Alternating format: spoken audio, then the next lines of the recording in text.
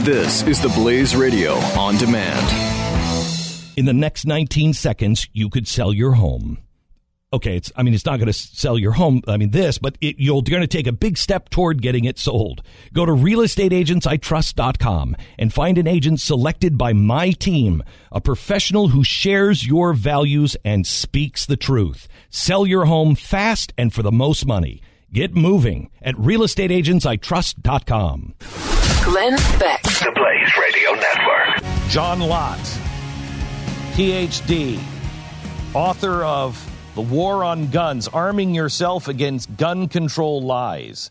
This is going to be the battle of the next 4 years, perhaps. And we are dangerously close to losing our Second Amendment right. And John is here to talk about his new book. And he just told me off the air, this is the best book he has written on the subject. If you know who John Lott is, that is saying a lot, because you are the best writer on gun control. Thank you. Oh, no. Well, thank you for having me here. I appreciate it. So we were talking, just as you came in just a few minutes ago, a little bit about the laws that are being written now. We're about to lose our rights to guns in any reasonable way just by the little bits and pieces that are being written around, all the little common sense that will make it impossible for you to even put a bullet in a gun. Right. Well, up until now, the Supreme Court's been protecting us in terms of saying at least they couldn't completely ban guns. And so what Democrats have largely been doing is just by putting taxes and fees and other regulations that make it difficult for people with guns, particularly the most vulnerable people in our society. Poor minorities who live in high-crime urban areas are the ones who are particularly being disarmed as a result of this. You know, in Washington, D.C., when the president talks about he doesn't want to try to make it difficult for law-abiding citizens to own guns, in D.C., it costs $125 for you to transfer a gun from one person to another. That may not stop you or I from being able to go and get a gun to be able to go and defend ourselves, but some poor black who lives in a high-crime urban area, it may stop them from being able to legally obtain a gun to protect themselves and their families. The background check system that is constantly being touted, I don't think people realize who it stops from being able to go and buy guns. It's a complete mess, the current system. When Hillary Clinton says there are 2.4 million prohibited or dangerous people that have been stopped from buying guns because of background checks, that's a lie. What she should say is that there have been 2.4 million initial denials, and that virtually all of those are mistakes.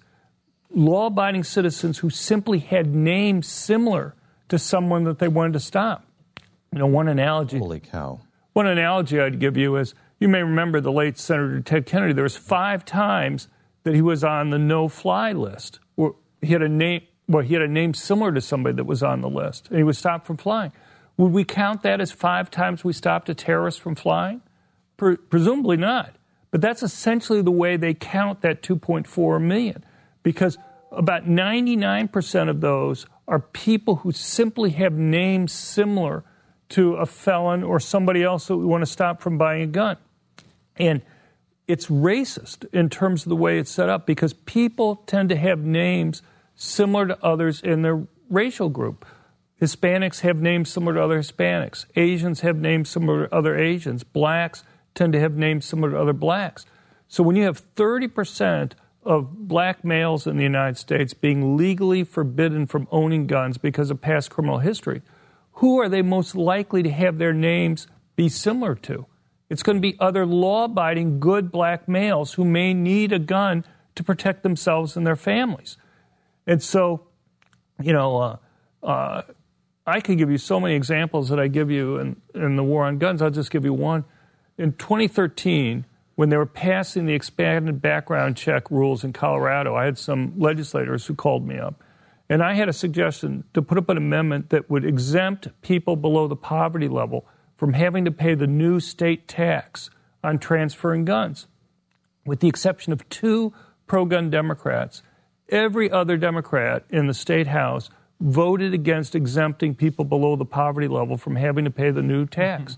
How many taxes can you think of that Democrats would fight tooth and nail against exempting people below the poverty level from having to pay?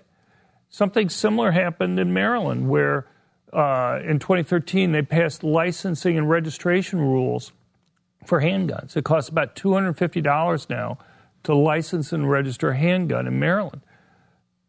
The Republicans there tried to put up an amendment that would exempt people below the poverty level from having to pay those new taxes and fees.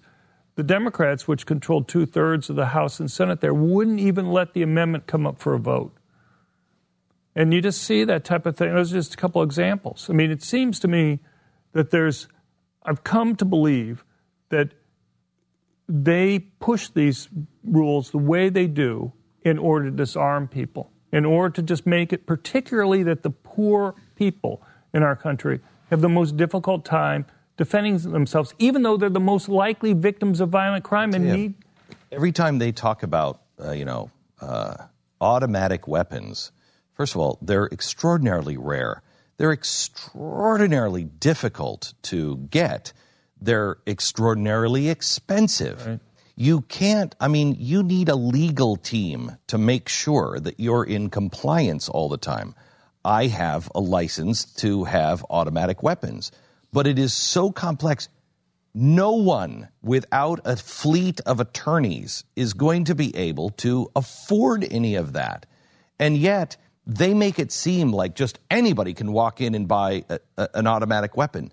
No, they've made it impossible for anybody at the lower end of the economic ladder to be able to have one. In the United States, not one of the mass public shootings has involved an automatic weapon. You know, they use those terms. They make people think that that's what they're talking about when they're talking about so-called assault weapons. Yes. You know, in Europe, where even semi-automatics are banned in countries like France or Germany, there you see mass public shootings involving machine guns. But there's been none in the United States. I've been on like CNN State of the Union with Wolf Blitzer, and he refers to them as automatic weapons. I mean, here's somebody who's been covering this issue for decades. These New Yorkers have no idea, though. They have no idea. They're terrified of guns. They are weapons of war, clearly, but that's all they see them as. They didn't grow up around them. They don't know what they are. Right. They have no interest in knowing. They find this a bizarre culture. Some of the most responsible people I know are the good NRA members. They're the most responsible. No, I agree. I mean, you look at concealed carry permit holders. We now have over 14.5 million concealed carry permits in the United States. And that doesn't even count the fact that there are 11 states where you don't need a permit to be able to go and carry. I can't find any other group in the U.S. population that's as law-abiding as these individuals are. They lose their permits for any type of firearms-related violation at thousands of 1 percentage point, and the vast majority of those are for trivial offenses. In Texas, the most likely firearms violation for permit holders is you forget to have your permit with you when you're carrying. There's no threat. They get stopped. They simply, like some people forget their driver's license sometimes. You have a tiny, tiny fraction who forget to have their permit with them. Police, anybody who knows my research knows how important I think police are in reducing crime. I think they're the most important factor. But police are rarely convicted of firearms-related violations. But permit holders in Texas, for example, are convicted of firearms violations at 1/7 the rate that police are convicted. Oh, my gosh. So, it's... I agree with your statement about them being law-abiding. So you believe that we have to have Hillary Clinton as president of the United States? Oh, strongly. I've been working night and day. Okay. And do you think she's going to confront this head-on as I'm going after the Second Amendment, or she will just continue down this road? Well, I think she's promised multiple times that she's going to appoint Supreme Court justices who are going to strike down what are called the Heller and McDonald decisions. Right. The Heller decision in 2008 dealt with Washington, D.C. Washington, D.C. had rules that effectively banned any type of gun being used in self-defense. They had an outright ban on handguns, but then they also made it a felony. You could own a long gun, but it was a felony for you to actually put a bullet in the chamber of a rifle or to put a shotgun shell in a shotgun, punished by 5 years in prison. Even if you were for self-defense in your own home? For any reason. So you could have it, but you could only use it as a baseball bat. Right, exactly. And so I think the Supreme Court decision basically phrased it as you could throw the gun at somebody, but you couldn't actually fire it. And so the Supreme Court decision said they were striking down D.C.'s rules because they said it effectively banned anybody from using any type of gun in any way for self-defense. And so that was a very narrow decision. And so if Hillary Clinton, she may say she wants to strike that down so that we can have reasonable regulations. Well, the only regulation that dealt with was a complete ban. And so if a complete ban is a reasonable regulation, right? I mean, what is left of the Second Amendment at that point if the government... Nothing. Right. Nothing. May I ask, have you thought through what happens if we lose the Second Amendment this way? What do people do? What happens? Well, I mean, we have seen what's happened before in Washington, D.C. and Chicago when we had gun bans. We saw huge increases in murder rates and violent crime. I have one chapter in the War on Guns where I look across countries, every place in the world that we have crime data both before and after a gun ban has seen an increase in murder rates. Often huge increases, 6, 7, 8-fold increases in murder rates that start immediately after the ban goes into effect. You think out of randomness, there'd be once or twice where you would see murder rates go down. But in fact, every single time it goes up. And there's a simple reason for that, and that is when you pass these rules, who obeys them? It tends to be the most law-abiding. The ones who have the permit. Right. The ones... I mean, it literally is the cliche we talk about every time, right? Yeah. The ones who obey those laws are the law-abiding citizens anyway. The criminals don't care. What I'm asking you, John, is have you... I mean, I cannot imagine Texas, no matter what the Supreme Court says, I can't imagine some states, Texas being one of them, that doesn't say, to hell with you, I'm going to Texas, like Davy Crockett did. Right. Well, I mean, I'm sure there'll be some states who will fight against it. You know, maybe the local police. Look, I'll just mention generally, police are probably the strongest supporters of Second Amendment rights of any group in the country.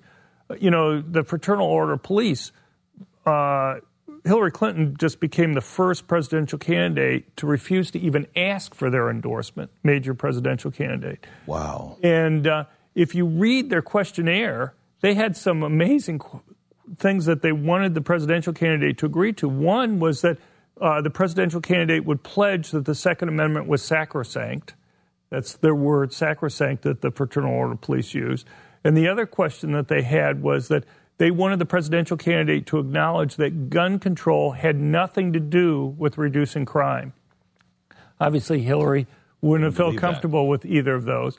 But, you know, there was a survey a few years ago by an organization called Police One, which is the largest private organization of police in the country. It has about 450,000 members. 380,000 are active full-time law enforcement. And among the questions it asked was, do you think private ownership of guns helps reduce crime? 76% of the police officers said that it was either extremely important or very important in terms of reducing crime. You know, and you look at their support for concealed carry or other things, it's like over 90% of police officers nationwide think that very liberal concealed carry laws are important in terms of reducing crime. John Lott is with us. He is going to be on the show tonight at 5 o'clock. You don't want to miss it, only on the Blaze TV. Cannot recommend John Lott's books any higher. I mean, every person who believes in the Second Amendment needs to have a library of his books. This, according to John, is the best one he has ever written. The War on Guns, Arming Yourself Against Gun Control Lies, The War on Guns. Get it? Because you need to be ready for the answers, because the attack is just about to really begin and get serious. John, thank you so much. Oh, thank you. See you at 5 o'clock tonight, only on the Blaze TV. In the next 19 seconds, you could sell your home. Okay, it's not going to sell your home, but you're going to take a big step toward getting it sold. Go to realestateagentsitrust.com and find an agent selected by my team, a professional who shares your values and speaks the truth. Sell your home fast and for the most money. Get moving at realestateagentsitrust.com.